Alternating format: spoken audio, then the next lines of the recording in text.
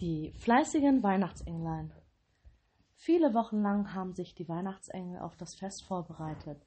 Jetzt endlich ist es soweit. Beladen mit bunten Geschenkpäckchen machen sie sich auf den Weg zur Erde. Aber es gibt immer noch viel zu tun. Jedes Engelchen hat eine bestimmte Aufgabe zu erfüllen.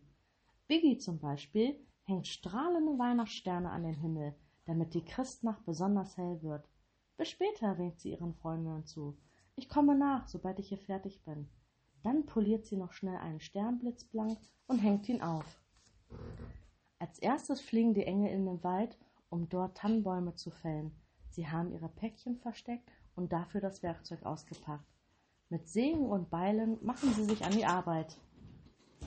Sie kommen ganz schön ins Schwitzen dabei. Biene ist als erste fertig. Ich gehe schon mal ins Dorf, ruft sie. Sie legt sich das Tannenbäumchen über die Schulter und stapft los. Puh, stöhnen die anderen. Ist das eine Plackerei? Aber es muss sein. Oder kannst du dir Weihnachten ohne einen Christbaum vorstellen?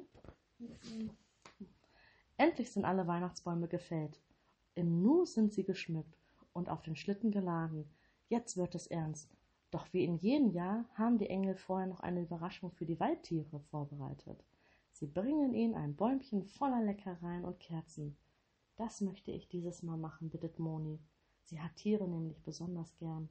Die anderen erfüllen ihr diesen Wunsch und fahren mit dem voll beladenen Schlitten davon. Hui, ruft Engelchen Susanne. Los geht's, die Kinder warten schon. Im Dorf angekommen, schlüpfen die Engelchen geschwind in eine Backstube. Es fehlt nämlich noch etwas Weihnachtsgebäck. Fleißig kneten sie den Teig, stechen Plätzchen aus und verzieren Torten. Die Engel sind gute kleine Bäcker. Schon bald duftet es herrlich nach Zimt und Nelken, nach Zuckerguss und Schokolade. Susanne macht sich auf den Weg, um Kuchen und Torten auszutragen. Nascht nicht so viel, sonst seid ihr für den Rückflug zu schwer. Aber zum Naschen haben die Engel sowieso gar keine Zeit. Es ist noch so viel zu tun. Noch immer sind die Engelchen nicht mit ihren Vorbereitungen fertig. Jetzt müssen sie letzte Arbeiten in der Spielzeugwerkstatt erledigen. Bei einigen Holzhäuschen fehlt noch die rote Farbe auf das Dach und auf den großen Lastwagen muss die Tür festgeschraubt werden. Sobald etwas fertig wird, saust Silvi los und bringt das Geschenk zu einem Kind. Für den kleinen Jörg trägt sie gerade einen Teddybären weg. Da wird sich der Junge aber freuen und staunen, wenn er aufwacht. Tschüss, Teddy. Viel Spaß bei Jörg, er wird dich lieb haben. Dann ist es soweit. Die letzten Handgriffe sind erledigt und alle Päckchen gepackt. Jetzt dürfen auch die 4 übrigen Engelchen Geschenke verteilen. Das tun sie schließlich am allerliebsten. Hui, und schon sausen sie los mit ihren Schlitten den Berg hinunter ins Nachbardorf. Die Schlittenglöckchen klingeln hell. Bis später, ruft Sunny und biegt in einen Seitenweg ein. Auch dort wohnen Kinder, die auf Geschenke warten. Sicher lauschen sie schon, ob sie nicht in der Ferne das Läuten der Glocken hören.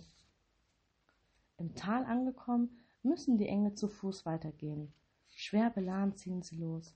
Trixie geht mit ihren Paketen zum Försterhaus, das einsam im Wald liegt. Was sie wohl den Försterkindern bringen wird? Auf jeden Fall eine hübsch geschmückte Tanne. Sieh nur, wie auf dem Bach die Eisschollen treiben, und hörst du, wie der Schnee bei jedem Schritt knirscht? Das ist doch eine herrliche Nacht, sagt Conny zu ihrer Freundin Sarah. Du alte Träumerin, lacht Sarah. Tröde nicht so, die Kinder warten doch. Schließlich haben die beiden alle Päckchen verteilt. Sarah späht noch einmal neugierig durch ein Fenster, wie die Kinder jubeln. Ich glaube, wir haben genau das Richtige gebracht, freut sich das Engelchen. Conny schmückt unterdessen den Tannenbaum auf den Dorfplatz.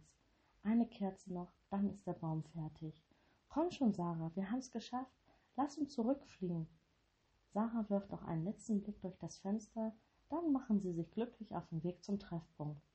Was die anderen wohl so erlebt haben? Die Engel warten schon auf die beiden Freundinnen. Gemeinsam fliegen sie zurück in den Himmel. Dort hält Bepsi nach ihnen Ausschau. Sie konnte dieses Jahr leider nicht mit auf die Erde kommen, weil sie krank war. Schnell rein mit euch, ruft sie. Ihr müsst mir ganz genau erzählen, wie es war. Ich wäre ja so gern mitgekommen. Dann setzen sich die Engel gemütlich zusammen und jeder berichtet von seinem Erlebnis in der Christnacht auf der Erde.